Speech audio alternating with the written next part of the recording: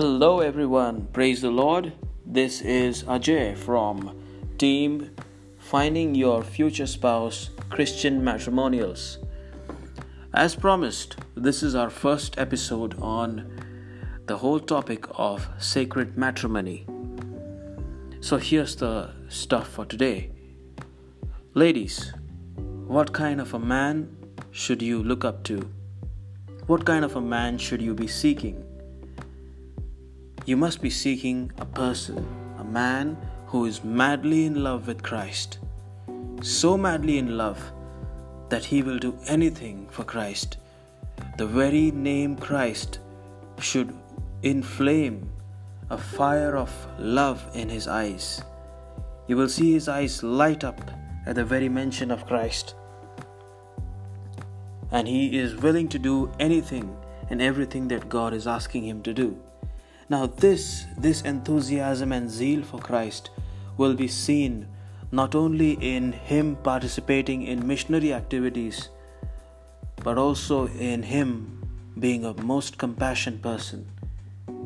You will see him ready to serve the poor, the needy, and the downtrodden. He won't look for his comforts, but will go out of his way to serve the needy. You will find him helping people who are neglected by the society. That is a gem of a person. So the first quality is that he will be a Christ lover, zealous for Christ. The second quality is that this zeal will be seen in his acts of charity, acts of love, especially towards those who cannot repay him back. And finally, this person, this man whom you are to spend the rest of your life with, will be a leader.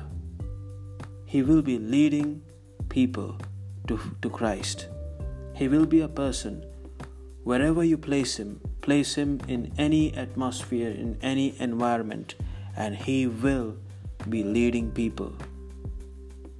That is not to say that he will not be losing courage or he will not be having times of crisis. He will definitely have times of crisis. But this man looks up to Christ. His strength is not himself, but is Christ. His source of strength is Christ himself.